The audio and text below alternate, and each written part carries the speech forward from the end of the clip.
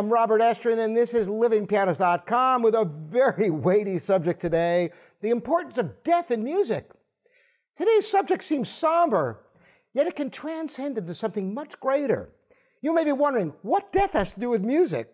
A lot.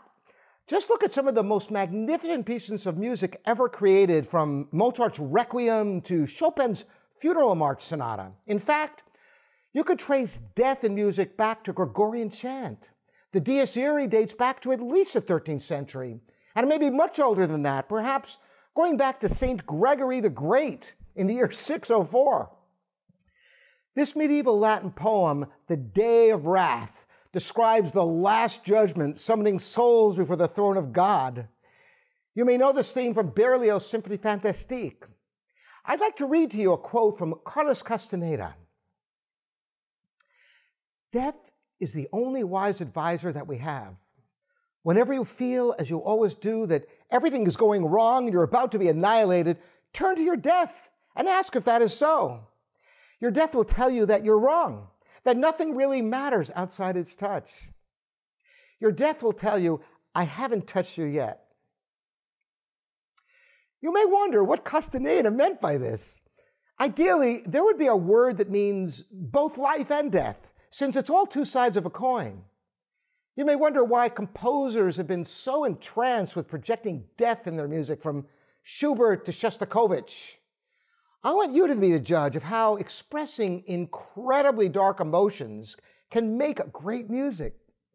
I've chosen to play for you a movement from a relatively early Beethoven sonata, his Opus 10, number 3. This was his 7th piano sonata out of 32 sonatas Beethoven composed between 1795 and 1822.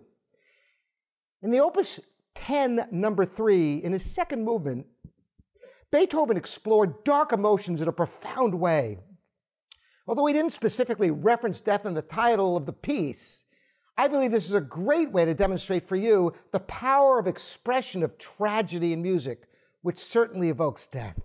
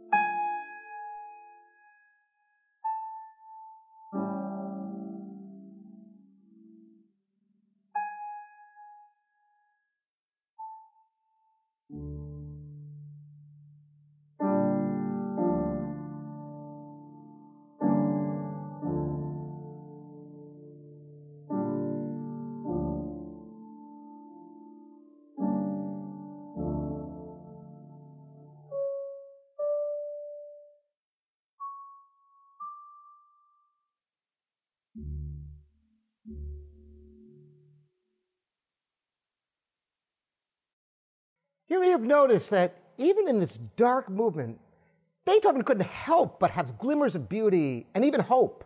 After all, we must all tackle these weighty subjects and with some perspective. Death is universal. It's something that we all can share in a personal way with our music. I hope this presentation has provided something meaningful for you today. Thank you for joining me. I'm Robert Eschner here at livingpianos.com.